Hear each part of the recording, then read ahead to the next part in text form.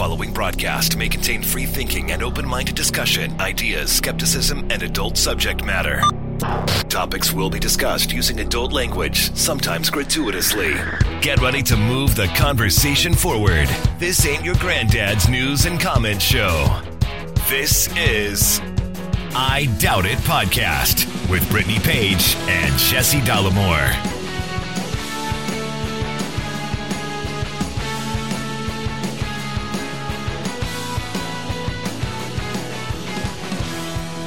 Welcome to the show, everybody. Episode 888 of I Doubt It Podcast. I'm your host, Jesse Dollamore, joined today by your other host, Brittany Page.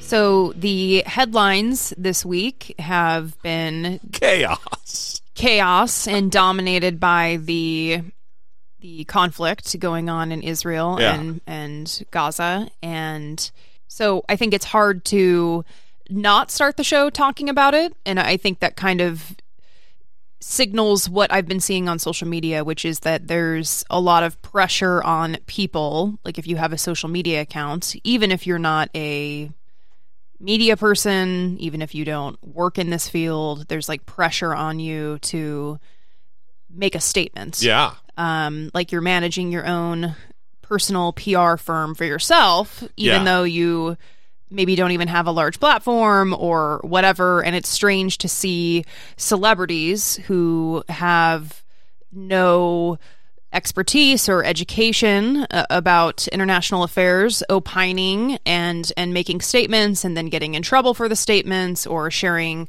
pictures of Gaza being bombed and saying that they're praying for Israel and then having to delete it. And, you know, it's just been a very strange time to be online this week, but it's also just been tough to see the horrors, the terrible terrorist attack that happened in Israel, which was terrible. Absolutely. It was a terror attack promulgated by, executed by terrorists, Hamas terrorists.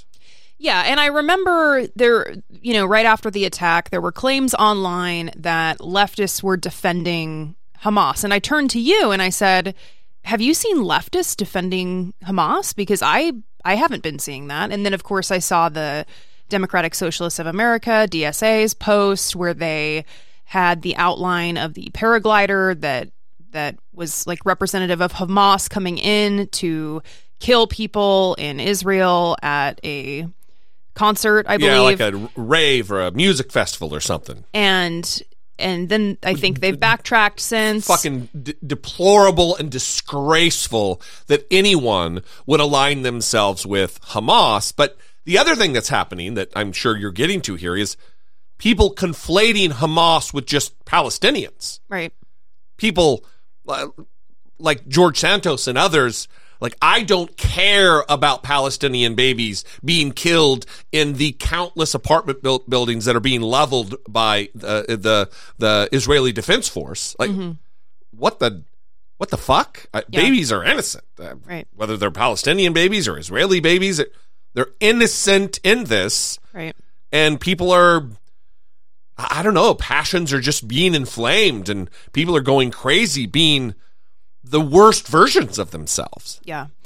Well, and I've also seen people try to do some sort of political analysis and give context for people who may be unaware of the history of this conflict.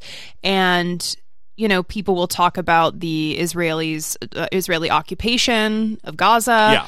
And then people will counter that and say, well, it sounds like you're trying to justify the Hamas terrorist attack on Israel. And come on. That's, you can't be using that as justification.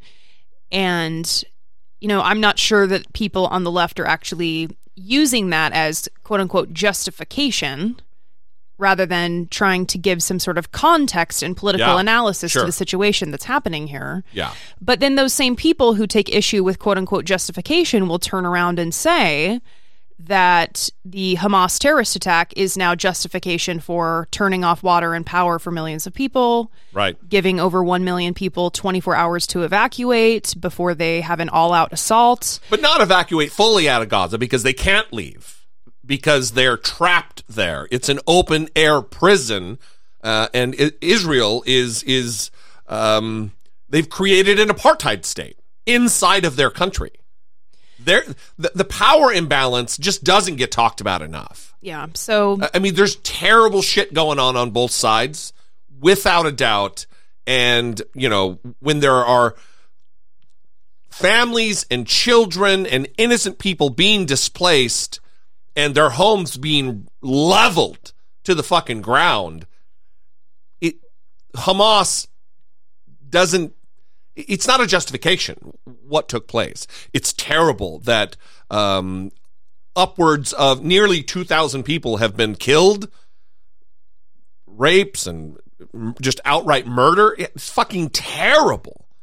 But you don't answer atrocity with atrocity. I mean, what the fuck? It's just depressing. Well, and I've also seen people online making comments about people that they know being silent and being angry about that. And again, it's like this weird pressure that you need to make a statement on everything that happens, even if you aren't a public person, even if you don't have a platform, but even if you do have a platform. And I've heard people be upset about someone saying, well, this is a complicated situation, and saying it's not complicated. It's easy to say that there's wrongdoing on both sides. Genocide's wrong regardless of who's doing it, blah, blah, blah. I mean, I'm not trying to blah, blah, blah that. That's, But I also think it's important to allow people to be silent and maybe not say something because maybe they're taking time to read and listen and educate themselves before speaking. And then we would have fewer Justin Biebers sharing photos in their stories and having to delete them. Yeah. Like maybe it's good that people are being silent and taking time to hopefully read and educate themselves before they make statements. But I don't know if you've been following some of the commentary coming out of like articles written in the Times of Israel where they're talking about how Netanyahu actually had propped up Hamas over the years. And that was due to a calculation that he ultimately wants to prevent the establishment of a Palestinian state. And so giving aid to Hamas, allowing Hamas to grow with power in order to prevent the establishment of the Palestinian state. So I think there's a lot of complications surrounding this. I think you can't ignore that. But we have gotten some listener communication about the issue, and I think given what we're talking about, it's important to start there. So we will start with an email from Brett number 2. Brett number 2, original listener. Yeah. Original listener from episode number 1. Oh, gee. Somehow, just random. You know, when you start a podcast and it's just your friends and family listening, that's kind of how it works. But somehow people found us through whatever serendipity, and Brett and Allison, Brett number 2, they were there. So we love to hear from Brett. Yeah. So here is an email from Brett number 2. Hey, Jesse and Brittany, hope you are doing well and thriving in this hellscape of a planet. As you can see, I'm feeling great right now. I just wanted to tell you a quick story to highlight how infuriating and confusing the Israel/Palestine/Jewish/Hamas devastation is for a non-believer who still feels a cultural attachment to Judaism and Israel. That's me. I was talking with my therapist today about how the footage of hundreds of innocent Israelis is shockingly having a negative effect on my mood for the last few days, and was hoping to engage in a discussion about how my disconnect from the Jewish religion and general support for the Palestinians being tortured by the awful Israeli government can temporarily take a back seat to my sympathies for the innocent Israelis slaughtered by a terrorist organization, and how some of the anti-Semitic responses trigger an ingrained fear of violence that dates back basically to the beginning of time. Seems like a fairly complex issue that I should talk through with a paid professional, as I would like to be able to get out of bed in the morning. My therapist long ago confided that he is a proud, far-left anarcho-communist, and I have found it interesting to get his various takes on world events, given that I am not a far-left anarcho-communist. What surprised me, however, was his response to my conundrum, a history lesson that effectively worked as cover for the people celebrating the death of Israelis. Oh, and he is a Jewish atheist just like me. I have no idea how to process this, but to write a novel to you two and just slam my head into a wall. The moral of the story is the lack of nuance in this situation is completely lost and not just online. This was a trained professional teaching me history.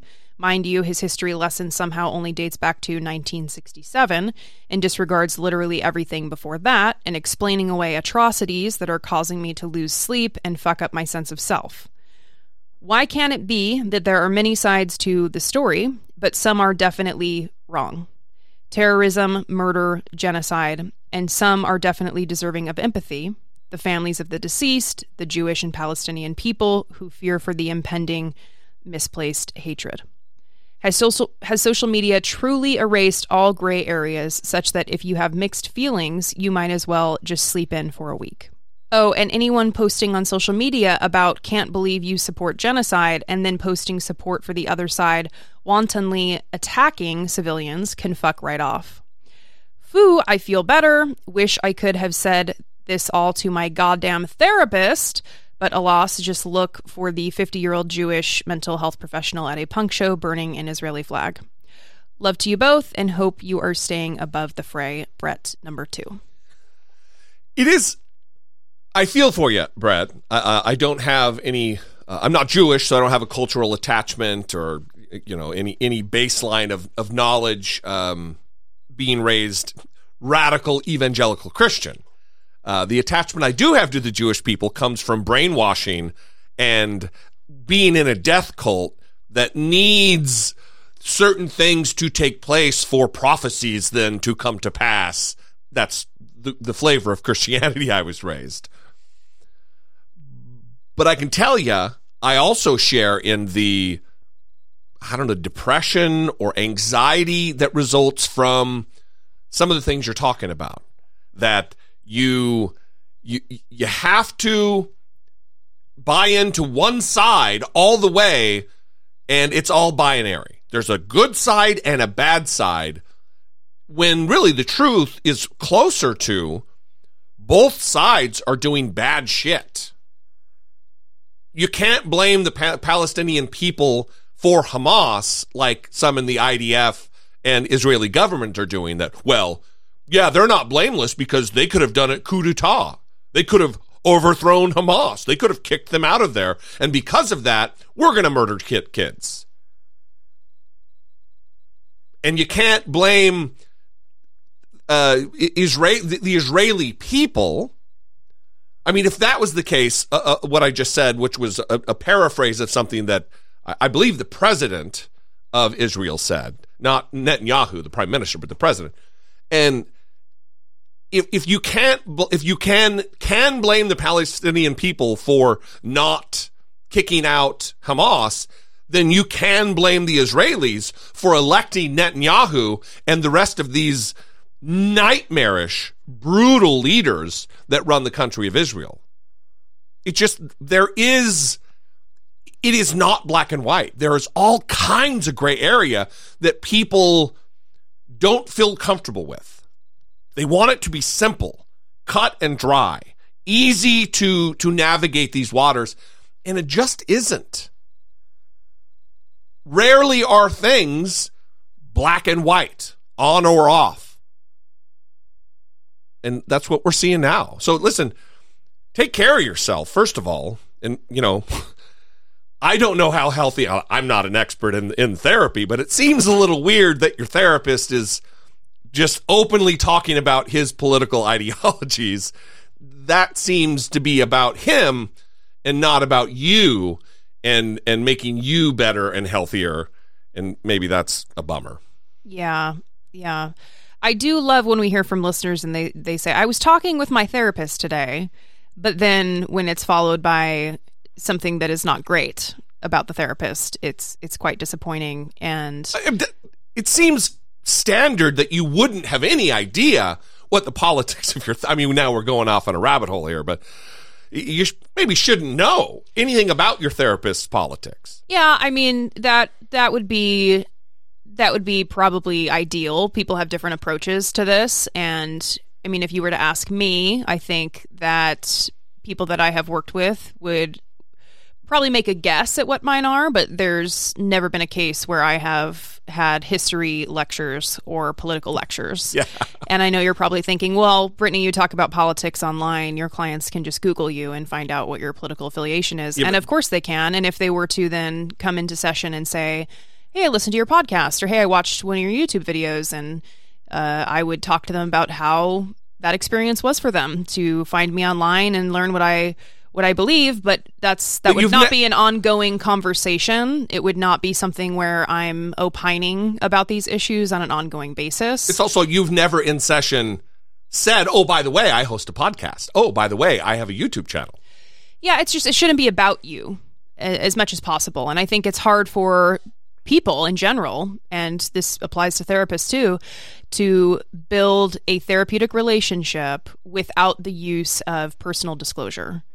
And that can be challenging for people, but it is a skill that you must develop, I think, in order to be an effective therapist. And that's not to say that you need to harken back to the old days of blank slate and just sit there and never show emotion or never say anything about yourself. Like, you can still be a human being. It's just you need to be smart about it. And this email is evidence about how this therapist is maybe not being smart about it, because it's causing distress. Yeah, Brett didn't get what he needed from that session. Brett was prevented from getting what he needed and had to pay for a session that was essentially useless to him. Maybe detrimental. Exactly.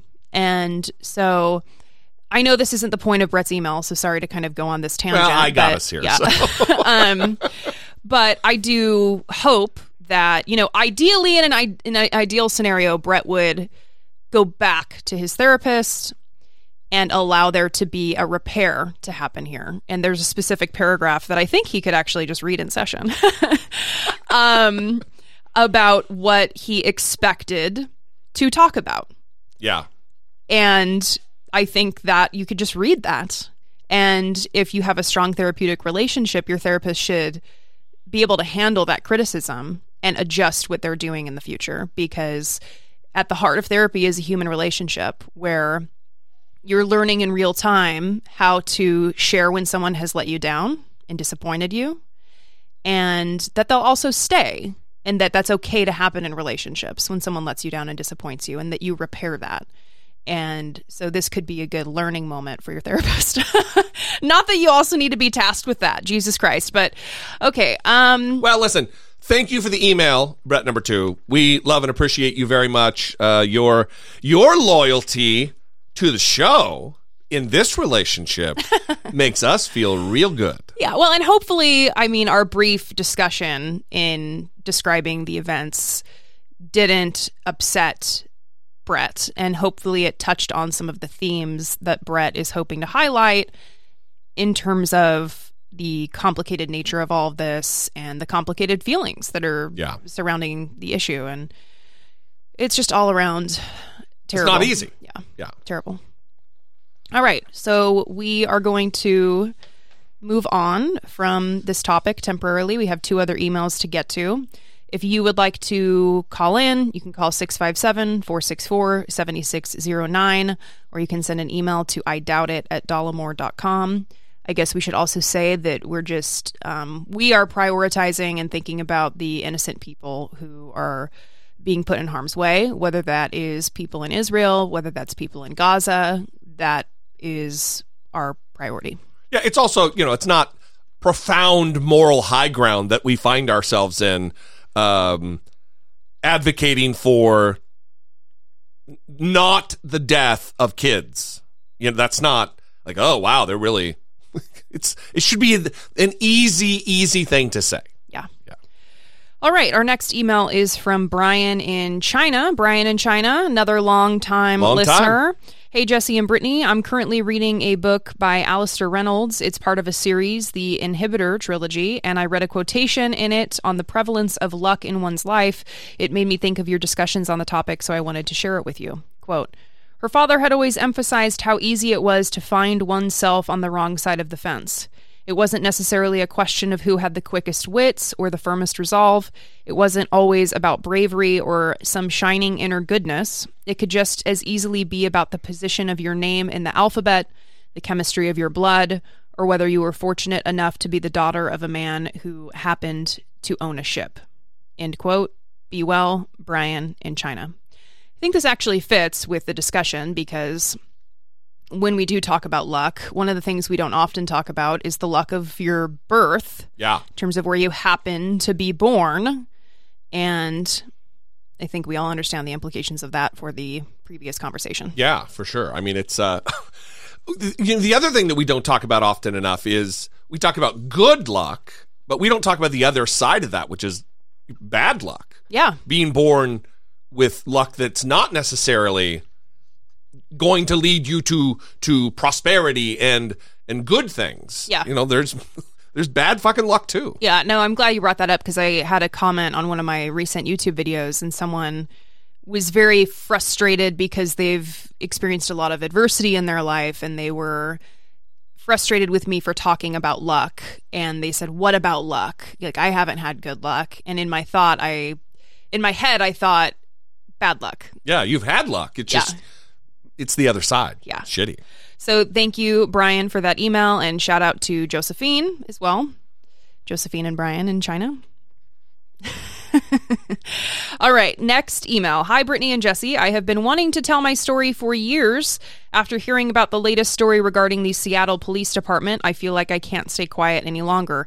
This, just pause, this is me talking, not the email, is in reference to the Seattle Police Department story that we covered a few weeks ago, where the officer hit a student in the crosswalk and killed her. Going 70 plus miles an hour in a 35. And there was body cam footage released of not the police officer who hit the woman in the crosswalk, but of someone who was tasked with investigating whether that officer had been under the influence. Who also happens to be the vice president of the Police Officers Guild. Right. And he was speaking in a way that was very disparaging about the woman and how her life was meaningless, and then he tried to backtrack it. Anyway, it's a few episodes ago, so this is in reference to that. Back to the email. I have a disability that affects my legs. When I was in high school, I wanted to be a police officer because I wanted to help people with my career. I joined the Police Explorer program thinking this would be my way into a career where I could make a difference in the world. As police explorers, we were trained to think we were separate from the communities we were patrolling. A lot of the cops there thought they were better than I was because of my disability. The Explorer program was set up like the military, with rather severe punishments. It was like they were preparing us for war. I heard lots of racial slurs and disparaging statements regarding less privileged people. It's so scary to think they have this much power and also have such terrible attitudes. The culture was absolutely toxic. The other kids would make fun of my disability and call me weak when I couldn't keep up with the military-style exercises. One time I was trying to march with the rest of my Explorer group. We were preparing for a synchronized marching competition the following weekend. The cop who ran the program pulled me out and made me sit alone on the curb and watch everyone else march together. He told me I would embarrass him at the competition because I couldn't bend my legs and stay in sync with everyone else. He wanted me to write an essay explaining how he would feel at the competition. I got home that day and decided he could go fuck himself. I resigned that night and never looked back. I am now a very successful medical professional, so it all worked out for me. The other people in my Explorer group were losers in their own lives and all had chips on their shoulders. I sometimes wonder if they now have excessive force complaints on their records, but I don't know for sure. I hate that police culture is like this. Cops really could do so much good in their communities if they had their heads on straight. I think a huge part of the problem is police unions. They are really too powerful and are successful in blocking a lot of good reforms. I was so angry when I heard what that cop said about the student who was killed. I hope her family sues and gets that cop fired and investigated. I just wanted to tell you guys what my experience is. I love your guys' show. It helps me get through the day at the hospital where I work. I love you, Jesse, but Brittany is totally the best part. Sincerely, Randy. Love the show. Brittany's the best part. Bye. Yeah, too many cops. The job of police officer attracts too many people who have their own crippling insecurities where they act out against people. They feel inferior, so they need to beat someone down, sometimes literally, to make themselves feel better or appear stronger and in control or whatever. I don't know. I've known a lot of cops in my life. I knew a lot of guys who washed out of the military who then became cops to then wield the power and authority that they have under color of law to harm people, to hurt others. And we reward that. I mean, there's a movement afoot here in Washington, D.C. because of the rising crime, rising violent crime, shootings and carjackings and robberies and group people going into CVS en masse and clearing the shelves, kids. And people we need more cops. No, we don't. We need the cops that we have to do their goddamn jobs.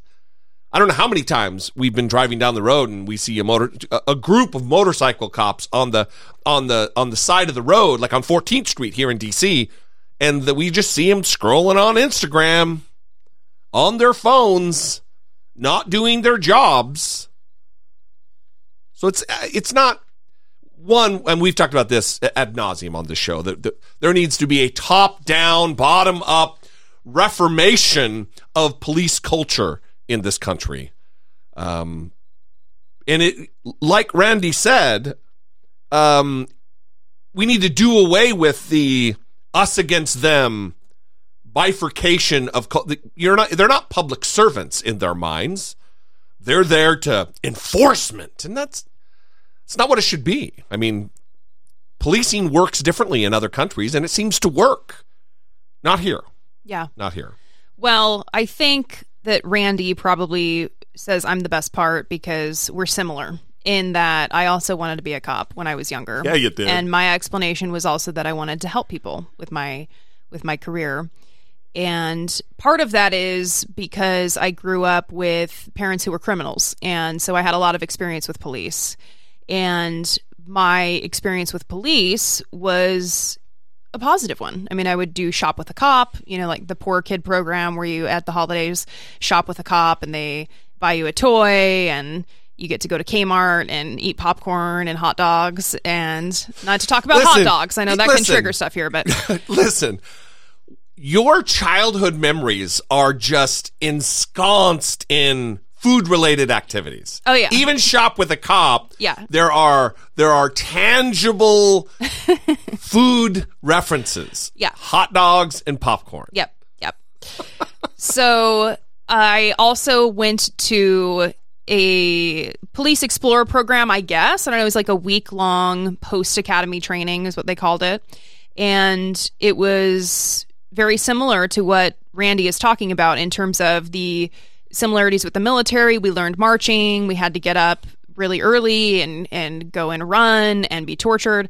And I noticed that a lot of the kids I was there with were underprivileged kids. I mean, this wasn't a program where like rich kids were coming to try to be cops. It was underprivileged kids. And the same thing was true in my high school. They had law enforcement classes that I took, and these law enforcement... Really painting a picture. Yeah, these law enforcement classes, I mean, we would watch like Walking Tall with The Rock. And we would always watch movies. We were always watching a movie. We like barely did any work. Shout out to Mr. Knudsen. I think he passed actually during COVID.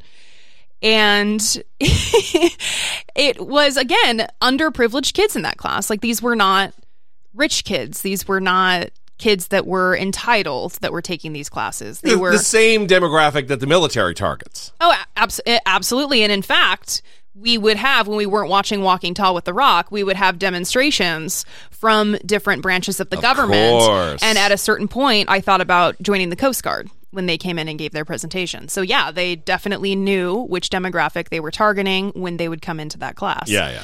So yeah, this brought up a lot of, personal connection between my story and Randy's. And thankfully, I did not follow through on becoming a police officer. Yeah, no kidding. Well, that's great. Thank you for those emails. We appreciate it very much. If you too would like to sound off, we would encourage your listener communication, 657-464-7609. And of course, you can email a voice memo from your smartphone. Let's thank some Patreon supporters. We would encourage you also to help support the show, produce this work that we do. You can go to patreon.com/IDoubtItPodcast and have your name, like this is some kind of benefit, mentioned on the show. We would like to thank our new Patreon supporters, James C., Jennifer C., Andrew, Trisha K. Trentster. It's not written like that. I just felt like I should say it like that. Anytime there's a stir on the end of something, yeah. I'm the jester. And Cindy H. Thank you so very much for your beautiful support of the show. Of course, one of the main benefits of becoming a Patreon supporter is that you get access to the ad-free version of the show. And you get access to the RSS feed link that you can paste into any of your podcatchers so you can listen to the ad-free show. Patreon also recently rolled out a direct connection with Spotify. So the show version on Patreon should automatically be going to your Spotify account if you connect it. Yeah. And you can also listen on Patreon. But we also started doing our once-a-month bonus episodes on Patreon, which are for patrons only. We are not going to post them for the public. So our previous one was very well received. Everyone seemed to really like it. Yeah, it made me feel good that sometimes when you do Patreon only stuff, because it's a limited section of your audience, you don't get a lot of feedback. Yeah. And it was, like you said, well received. So that's made me feel good. Yeah. So we've got some things in the works of some ideas of what to do for those episodes, and we're going to enjoy those. We also had another meeting about our end of year gift. So we're getting closer to getting that actually completed. We, I think, finalized our idea. Now we're looking for people to help us make it a reality, but we're getting closer. It's not the end of the year yet, all right? So we have time.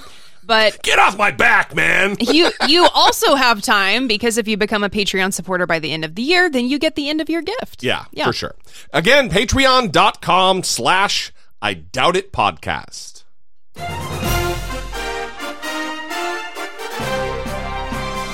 Stalemocracy. Facing down pessimistic politics with realistic optimism.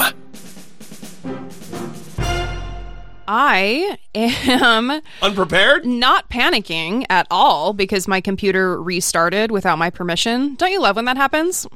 I'm not prepared. Don't you love that when your computer restarts without your permission? That doesn't happen to me because I restart my computer enough that it doesn't freak out. You always have like 85 tabs open, and it just overworks your computer. And right now, the audience should know I'm just giving you time to get your shit together, while I also malign you for your lack of taking care of the computer that you own. All right, so really walked into that attack. Okay, so aside from the terrible conflict that is happening in Israel, the House Republicans have been continuing to dominate the headlines because they're trying desperately to find a new speaker after Kevin McCarthy was ousted. So this week, the House Republican Candidate Forum came together and they at first selected Steve Scalise. And anytime you hear Steve Scalise, you should think that he's the guy who said he's David Duke without the baggage. Yes. Something we've talked about for years, just like with Ainsley Earhart. Every time we mention her, we play this clip. What about the majority? Okay, I'm so tired of protecting the minority. The same thing goes for Steve Scalise. Every time we mention Steve Scalise, I'm very quick to say, yeah, the guy who compared himself to David Duke, saying I'm just like David Duke without the baggage. A guy who was the honored speaker at the white nationalist, white supremacist conference hosted by David Duke back in the early 2000s. He's a fucking bad guy, so of course, that's who the Republicans picked to be their next speaker, until he dropped out of the race. Yeah, and David Duke, of course, being a former KKK leader, he is still very active in white supremacist organizations. He was at Charlottesville for Unite the Right. Yeah, he's very active still. and he has had a lot of plastic surgery that doesn't have anything to do with anything, but like I saw a video of him a few days ago and I thought, wow, he is getting a lot of plastic surgery done. I think he wants his head to look like a fucking egg. Like, no wrinkles, just smooth. You know what I mean? Well, doesn't that mean that somewhere out there there's like a white supremacist plastic surgeon? Because you have to know when David Duke is coming in. Yeah, that who like he is. You're fixing the face of the former KKK Grand Wizard. Yeah, you know? yeah. And isn't that kind of something you wouldn't want to do? Well, especially in plastic surgery, that's like an elective procedure. It's not like, oh, a gunshot victim comes in and he's got Nazi tattoos. Like we're rewatching.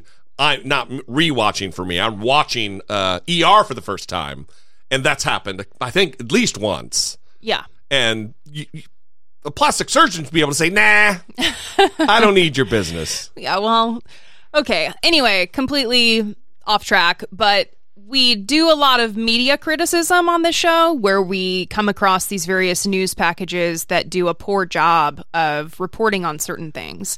And I came across another one this week, this time from NBC News, which typically does things pretty well, but this was... I mean, they do host Meet the Press. Yes, this was at the time when Steve Scalise was actually nominated to be the next House Speaker. That's no longer the case, so you must know that this package is dated.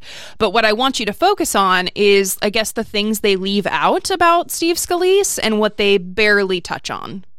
The path to this moment, nearly 2 decades in the making for Steve Scalise, who won a special election back in 2008 to represent a district in Louisiana, which includes part of New Orleans. Scalise entering office right around the same time as now former Speaker Kevin McCarthy and powerful Republican Congressman Jim Jordan. A tricky time for the GOP, considering a Democratic landslide had just ushered in the Obama era. Hello, Chicago! Scalise earning a committee seat, and by 2014, with Republicans powering back, Scalise won a leadership position as House Majority Whip, so infuriating Jordan that he helped form the ultra-conservative House Freedom Caucus. That same year, calls for Scalise to resign after a political blogger reported he spoke at a white nationalist group meeting in 2002, which the congressman later called a mistake I regret.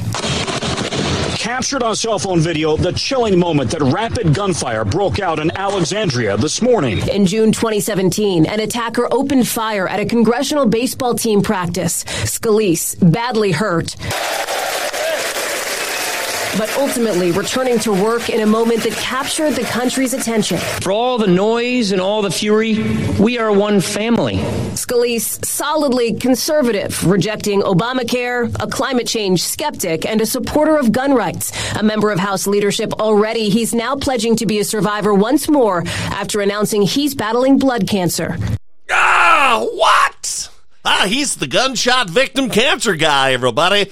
But don't look over here at him trying to compare himself to the Grand Wizard of the KKK. Well, and you'll notice that quote didn't come up, and they talked about how he did make the appearance at the white nationalist event, but that he said it was a mistake. Right. And then and then right after the line mistake, you hear gunshots of him being shot. Right. It's just like, how sympathetic of a character can we make Steve Scalise? Yeah, and then they're like, and he's going to be a survivor again. Like, what is going on here?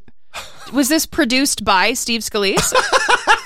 I mean, come on. Yeah, even members of his own party, South Carolina Republican Representative Nancy Mace, came out on CNN and said that she wouldn't vote for him because he attended a white supremacist conference. I mean, this means so much coming from Nancy Mace. Yeah, she's just worthless. And compared himself to David Duke. She said that it would be an enormous disservice to the voters that she represents in South Carolina if she were to do that. But she's also supporting Jim Jordan. Right. And you might be thinking, okay, so he appeared at this white nationalist organization that was a long time ago. Why would this still be relevant? He was in his mid-fucking 30s, right. by the way. It doesn't matter that we can move on. We can forgive people. Maybe it really was a mistake. Well, the reason that this is important is because obviously there's still a significant influence in the Republican Party by white supremacists. Yeah. And you just saw this report this week from the Texas Tribune of Nick Fuentes making an appearance at an event that was hosted by the president of Defend Texas Liberty and a former lawmaker. And there's all kinds of Texas Republicans who are now like returning their donations, who are trying to distance themselves, because here we have, again, another Republican meeting with Nick Fuentes at an event, trying to distance themselves from Nick Fuentes after inviting him and hosting him at an event.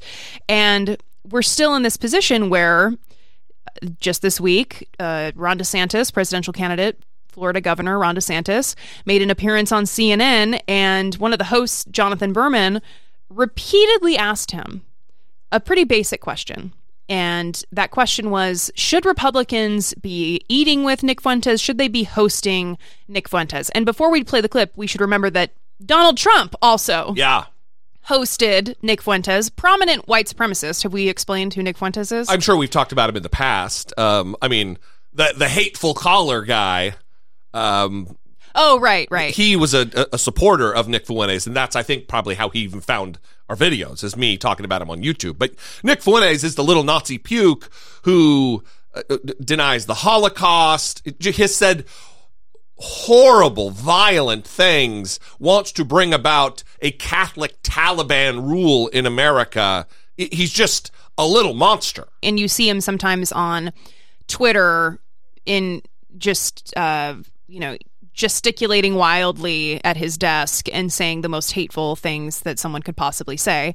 And so, of course, Republicans are meeting with him. I mean, has literally said Hitler was really fucking cool, quote unquote. Yeah. So this should be an easy question to answer, right? Should Republicans be eating with Nick Fuentes? And the fact that he dodges the question time after time after time after time after time tells you everything you need to know about the Republican Party when the easiest question gets avoided.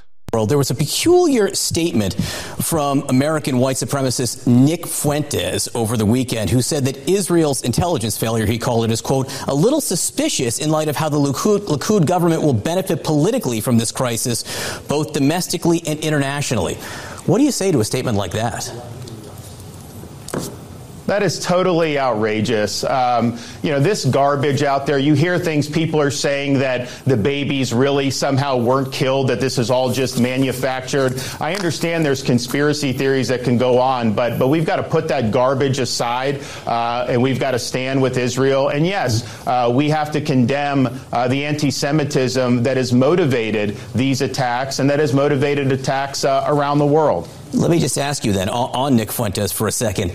He ate at Mar-a-Lago with Donald Trump in 2022. He's also said, among other things, I love Hitler. A guy like that who spreads conspiracy theories like the one you were just talking about. How do you feel about Republicans associating with him? Well, I reject all conspiracy theories of that nature. I think that we just have so much garbage in our society right now. I mean, it broke my heart to see those demonstrators. It breaks my heart to see college students putting out praise of Hamas.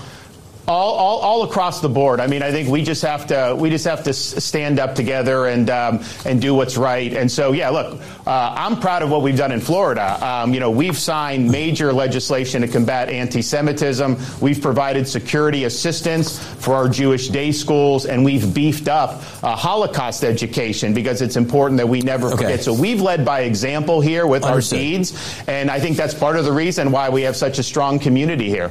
All right. You didn't answer my question on Nick Fuentes. I'll move on if you're not going to give a direct answer. Are you going to give a direct answer to that? Honestly, you were kind of garbled about Mar-a-Lago. I mean, someone was saying something bad. Obviously, my record speaks for itself. I just want to know if Republicans should be. I just want to know if Republicans should be eating with Nick Fuentes.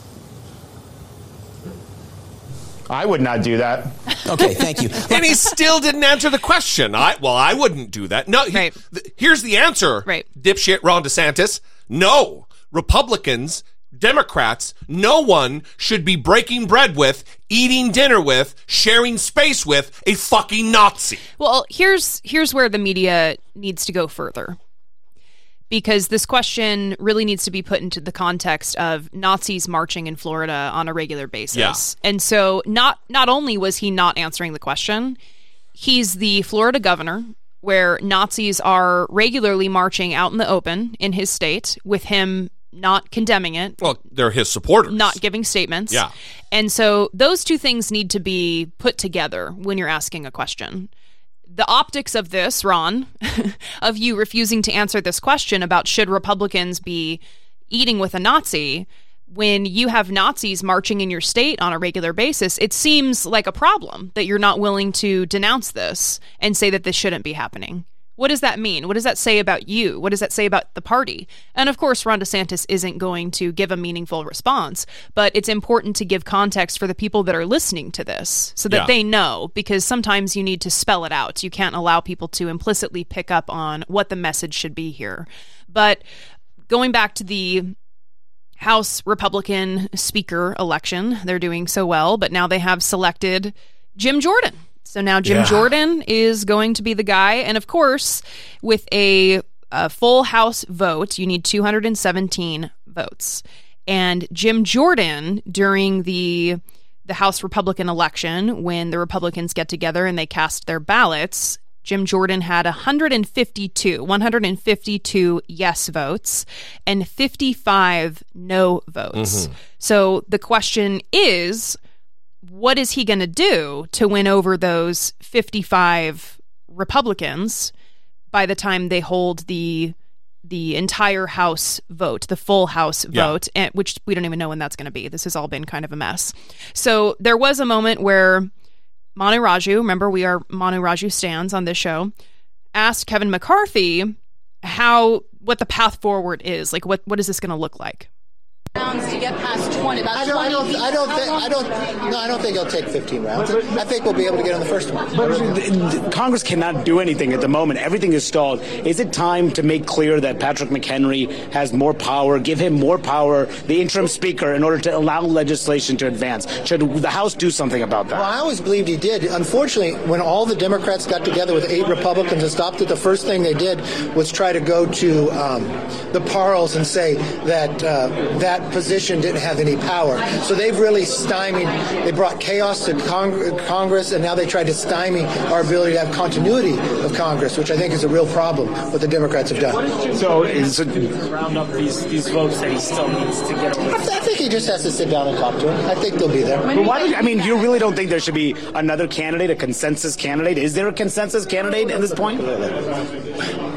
How many people have we gone through? I think we'll be able to work this out, and I feel comfortable that we'll get there. I mean, how do you think this reflects on the GOP right now, this whole episode? It's terrible. I mean, if you think from a GOP perspective, 8 Republicans, led by Gates, worked with every single Democrat. That's Swalwell, that's Schiff, that's Omar, that's Tlaib, that's to bring chaos with the whole concept of being upset because we paid our troops. Our troops got paid today. Could you imagine being somebody in the armed services in the Middle East on your aircraft carrier right now, questioning whether your family's going to be able to pay the rent? That's what they wanted. That's why they wanted to throw me out. But you know what? I'm more than willing to fight for our American public, and especially for the troops. And what does this do to your swing district Republicans? All of this, what does it do to the 18 members from Biden districts? Well, all the Democrats voted to try to bring chaos? Jesus. 2 things I want to talk about here. One, how shallow is the talent pool in the Republican Party that Jim Jordan is the leading contender to be Speaker of the House of Representatives? That's just bananas to me. Mm-hmm. Secondly, they're really bad at this. Kevin McCarthy especially is very bad at this. There was a time long ago when the American people would be bamboozled by this nonsense that Democrats wanted to not pay the troops and wanted to shut down the government. There was a time when this would play. Not anymore. The American people are awake to this. They are privy to the tricks. They know that it is Republicans. The chaos is because of them. The chaos in their party is because of them. You can't blame Democrats for getting rid of Kevin McCarthy as Speaker when the Republicans are in the majority. The motion to vacate the speakership was brought by a Republican what in the fuck, Kevin McCarthy? You're terrible at this. Well, and Jim Jordan, should be noted, is a radical. He is right next to Donald Trump. He is an election denier. He was subpoenaed by the January 6th committee and refused to show up. He is a radical. And before we get to that, because I want to touch on your talent pool comment, the next government shutdown is November 17th. So we're about a month out from the next government shutdown. There was 45 days, the continuing resolution, which funded the government under that agreement. Right. You heard Manu Raju talking about how there's 18 House Republican members that were elected from districts that Biden won. And so there's been talk of, all it would take is 5 House Republicans to join with the Democrats to elect Hakeem Jeffries. Sure. And God, that would be so wonderful. Well, why isn't that being asked? Like, people are trying to blame the Democrats. Even David Gregory was on CNN yesterday or the day before blaming Democrats for not cleaning up the mess of Republicans on the House floor. Like, just what the fuck? No one's asking that question, that the very scenario you just brought up. Why is David Gregory not saying, well, why won't 5 Republicans come over and elect Hakeem Jeffries as Speaker of the House, where they can actually get some things done on the House floor for the American people? Right. And Hakeem Jeffries actually came out and made a statement about Jim Jordan. This speaks to the comment that you made, Jesse, about the talent pool that the Republicans have that has allowed Jim Jordan to be at the top. And Hakeem Jeffries actually touched on his very lengthy career in Congress, and I did not know that Jim Jordan has basically been up to nothing. He has been doing nothing. House Republicans have just elected a Speaker nominee who in 16 years in this Congress hasn't passed a single bill because his focus has not been on the American people. His focus has been on peddling lies and conspiracy theories and driving division amongst the American people. House Republicans now have a choice. There are only 2 paths forward. On the one hand, House Republicans can continue to triple down on the chaos, the dysfunction, and the extremism that has been visited upon the American people as a result of the House Republican Civil War. On the other hand, traditional Republicans can break away from the extremism, partner with Democrats on an enlightened bipartisan path forward so we can end the recklessness and get back to doing the business of the American people. But that also speaks to what the priority is for the Republican Party. Absolutely. And for all of the comments that they're making that Democrats are the ones causing the chaos, we know that that's not true.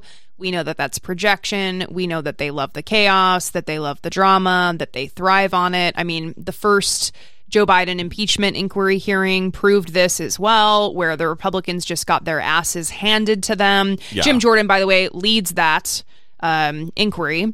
And so it's all about the drama. It's all about the chaos, and his record of doing nothing proves that. It really has become the party of doing X to own the libs. Mm-hmm. That's it. There is no functional agenda for America that holds any efficacy whatsoever.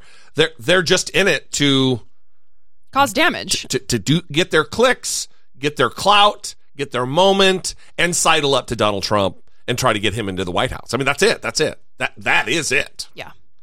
We'd love to know what you think about this. 657-464-7609 is the number you can call to leave a voicemail. You can also email us a voice memo from your smartphone to idoubt@dollemore.com. Once again, we would encourage you to go visit the new and improved Patreon, per Patreon. Go to patreon.com/IDoubtItPodcast. Download this new app. There's all kinds of new functionality to communicate with one another and really build community. We need to get in there and really get our brains around what the changes are. And if somebody knows, we would love to hear from you, and you can tell us. We're going to leave you there, though. We love you guys. We appreciate you. Thanks for your loyalty. Thanks for your listenership. It means so much. Here we are on the precipice of 900 episodes. We'll see you next time. For Brittany Page, I'm Jesse Dollemore, and this has been I Doubt.